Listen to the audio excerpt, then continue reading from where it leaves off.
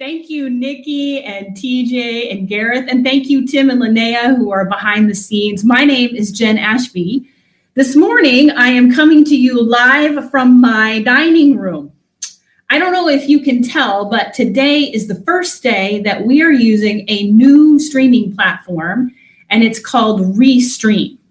Our staff continue to be on a learning curve with this whole virtual ministry thing. One of the things that we've been learning, or has been stressed to us in the reading that we're doing, is that YouTube is primarily a search engine for videos. It's a place where people go in and type in questions like, how do I tie a tie? Or how do I fix a zipper? And so if we want new people to be finding and connecting with Neighborhood Church on YouTube, then we should title our videos the questions that people are asking, or maybe the answers to the questions that people are asking right now. I think that one of the questions that people are asking right now, both inside the church as well as outside the church, is how to Thanksgiving in 2020. How to Thanksgiving in 2020. Now, right now, if you go to YouTube and you type in that question, how to Thanksgiving in 2020, the first thing that will pop up is a video about how to celebrate safely in light of COVID. And the second thing that will pop up has to do with how to prepare Thanksgiving dinner. But I think that the bigger and more important question is this: how do we engage in the practice of giving thanks in the midst of disruption and strain and disappointment and uncertainty? You know, we keep hearing the word unprecedented as it relates to 2020. In other words, this has never happened before. And while that's true in the details, we've never experienced this specific set of details before. We are not the only people in the world or in history who have faced contagious diseases and a stressed economy and political unrest and racial conflict. And we could add to that list a variety of other corporate and individual circumstances. And this is not the first time that the people of God have needed to engage in the practice of giving thanks right in the middle of a challenge. And I believe we have some things to learn from such a time and such a people, as recorded in the book of Nehemiah. We haven't looked at our Bible timeline in a while, but here it is. I know that looks small to you, which is why I put it on our handout. The passage that we're looking at today is in the season of return. That's the red balloon. So we're in the Old Testament, and the people of God have enjoyed a strong kingdom, but because of turning away from God, their kingdom fell apart. It collapsed. Many of them were killed or exiled to Babylon. But then Babylon got conquered by Persia. And the Persian king allowed the people of God to return to their land, to return to the city of Jerusalem. And they began to do that in waves. Now, while the symbol for return on the Bible timeline may be a balloon, this was not all fun and games. It was pretty complicated, as we will see. The first observation I want to make this morning is to prioritize Thanksgiving. Prioritize Thanksgiving. When the Israelites started to return to Jerusalem, what they found there was a destroyed temple and a destroyed city wall and city gates and a somewhat empty city. There were other people who had moved in. Those people opposed the Israelites. And for any Israelites that had remained there while others were exiled, the ones who had remained had stopped following God. To top it all off, there was a famine going on. So the Israelites set about rebuilding the temple. In spite of opposition, they get it done. It's quite a story. But this second temple was not nearly as glorious physically or spiritually. In fact, Ezra 3:12 tells us that the people who had seen the first temple and then returned and saw that second temple wept aloud at the difference. Under Nehemiah's leadership, they rebuilt the wall and the gates of Jerusalem, again, in spite of opposition, another amazing story. But while the temple was rebuilt and the walls were rebuilt, Nehemiah 7:4 tells us the houses had not yet been rebuilt. So it's in the midst of these mixed emotions, this unsettled, unfinished time, that Nehemiah remembers that generations ago, back in the kingdom phase, when the people of God had been following God and had been thriving, they had such a priority on Thanksgiving at that time that they had people in charge of it. Nehemiah 12:46 says, "For long ago, in the days of David and Asaph, there had been directors for the musicians and for the song of praise and thanksgiving to God." So, once again, here in the return phase, they prioritize Thanksgiving by putting someone in charge of it. And his name is Mattaniah. Mattaniah. And he is mentioned both in Nehemiah 11:17 and 12:8. Here's 12:8. It says, "The Levites were Jeshua, Benu, Kadmiel, Sherebiah, Judah, and also Mattaniah, who together with his associates was in charge of the songs of thanksgiving." It's just like groups and organizations today. If you want something to become a priority or to remain a priority, you want to make sure some value or some practice doesn't get lost in the shuffle, lost in the whirlwind, you appoint a task force. You put people in charge of making sure that it gets done. Mattaniah became the head of the Thanksgiving task force, and Thanksgiving became a priority for the people of God again, even in the midst of upheaval. Now, I'm not suggesting this morning that Neighborhood Church appoints a Thanksgiving task force.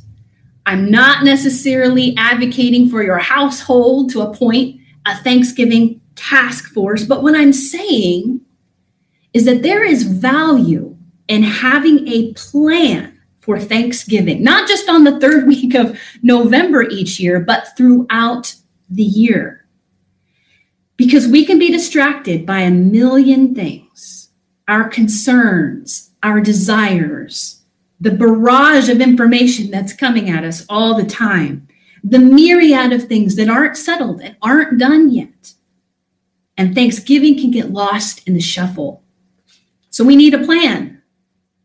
We need a plan to make sure that it stays a priority. What's your plan? Some people begin their day with worship music. I just learned about someone in our congregation who has an alarm set on his phone twice a day, every day. And when that alarm goes off, it's a reminder of him to stop and pause and lift up a prayer of thanksgiving. Most mornings after I read scripture, I sit with my journal and I think back through the last 24 hours. And I asked God to show me where were the places he was showing me grace. And I jot those down. And I thank God for them. There's a lot of different ways to do it. What's your plan for Thanksgiving? How will you make sure that it stays a priority? Thanksgiving, by nature, requires humility. Thanksgiving acknowledges that something is a gift and not an entitlement. If I consider something an entitlement, if I believe I deserve it, I'm owed it, then I don't need to be thankful. I've got it coming to me. And if it doesn't come to me, I might be confused or just plain angry. But if I believe that something is a gift, that it's undeserved, that I haven't earned it, and as Gareth reminded, James 1:17 says, every good gift comes from God. If I believe that, then that gift calls for thanksgiving to God. In Nehemiah 9, the people of God who've returned to Jerusalem confess their sins and they rehearse their story their story through the generations as a people, how time and time again they blew it and God gave them another chance. How time and time again, even though they weren't always faithful, God was always faithful. You see how for them and for us, confession, humility, thanksgiving all work together. They're interwoven. And how this combination softens our hearts and changes our posture and expands our perspective. How will you prioritize Thanksgiving? What's your plan for making sure that you remain humble and thankful? The second thing I want to draw your attention to in this passage is that Thanksgiving is not only a private, vertical thing between you and God. There's also this community, this horizontal aspect to it, whereby we promote Thanksgiving with one another. Promote Thanksgiving. Nehemiah 12 outlines the dedication ceremony for the newly rebuilt wall around Jerusalem. And Nehemiah sets it up by saying this in Nehemiah 12:24. And the leaders of the Levites were Hashabiah, Sherebiah, Jeshua, son of Kadmiel, and their associates, who stood opposite them to give praise and thanksgiving, one section responding to the other, as prescribed by David, the man of God. One section responding to the other. And we see the same dynamic in the New Testament as well, such as Ephesians chapter 5, verses 19 and 20. Speak to one another with psalms, hymns, and songs from the Spirit. Sing and make music from your heart to the Lord, always giving thanks to God the Father for everything in the name of our Lord Jesus Christ. Speak to one another. Arnold's commentary on this text says, there are two audiences. The singing of praise is always directed to God as the primary audience and recipient, but there is also a horizontal dimension. There are two audiences. When we speak our praise and thanksgiving to God in the hearing of other people, it has this secondary effect of encouraging and reminding and teaching others. We're promoting Thanksgiving among others. It's primarily for God, but there's this other dynamic. Since we've been meeting virtually, I have missed hearing you sing your praise and thanksgiving to God. Hearing you do that does something for me, and that's biblical. And that's why when we gather, we sing together and we speak in unison and we respond to each other. We speak to one another with psalms. So I'm going to invite TJ back on the screen here with me, and he's going to join me in Psalm 136. So TJ will read a line and then I will respond with, his love endures forever. If you want to join me wherever you are welcome to do that. Okay, TJ, take it away. Give thanks to the Lord, for he is good. His love endures forever. Give thanks to the God of gods. His love endures forever. Give thanks to the Lord of lords. His love endures forever. Him who alone does great works. His love endures forever. Who by his understanding made the heavens. His love endures forever. Who spread out the earth upon the water. His love endures forever. Amen. Amen. Thank you, TJ. Thank you, TJ. This practice is not just for worship gatherings. We can promote Thanksgiving in our daily conversation and communications. We can flavor our language with thanksgiving to God. I encourage you, though, to make sure that your praise and thanksgiving in the hearing of others is sensitive and sincere. Sensitive and sincere. When you're with someone who is struggling, it is not sensitive to say, you should be thankful that this isn't worse. In fact, any sentence that starts with the phrase you should probably isn't the way to go. Instead, in a situation like that, it's much more sensitive to say, I'm thankful that God is with us in this, even though we don't feel it right now. And our thanksgiving in the hearing of others also needs to be sincere. Sincere.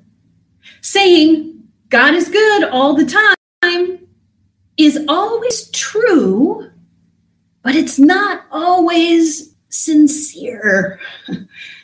If it's a mask over what's really going on, or if it's a way to avoid a conversation that actually needs to happen, then it's just plastic, fake, maybe even minimizing of what somebody is going through or what we're going through. We can promote Thanksgiving by praising and thanking God in the hearing of others, but when we do it, we need to make sure that it's sensitive and it's sincere.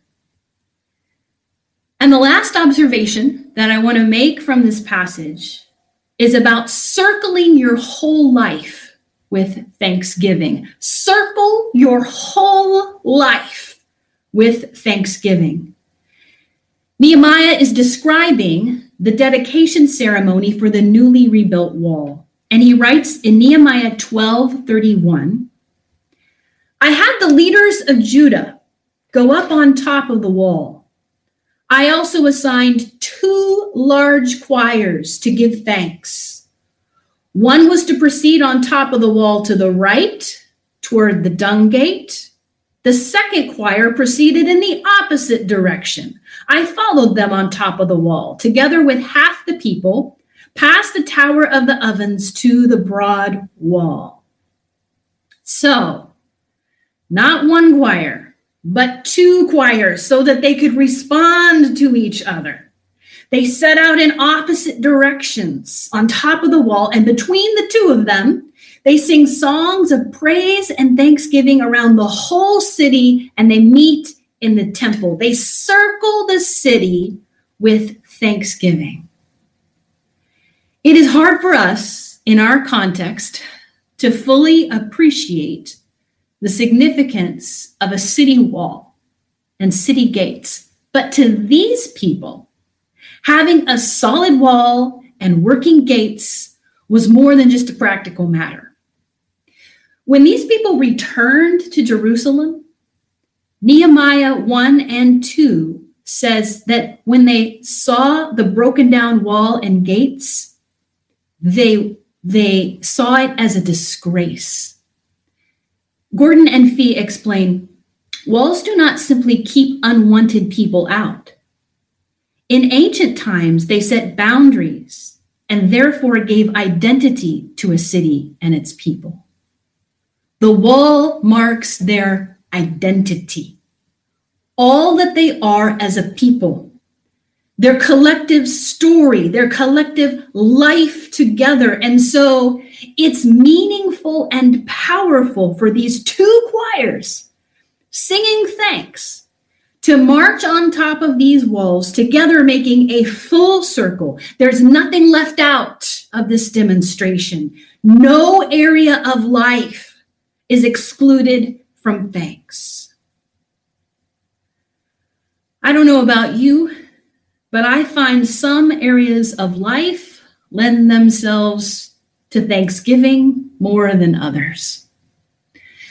Some seasons of life lend themselves to thanksgiving more than others.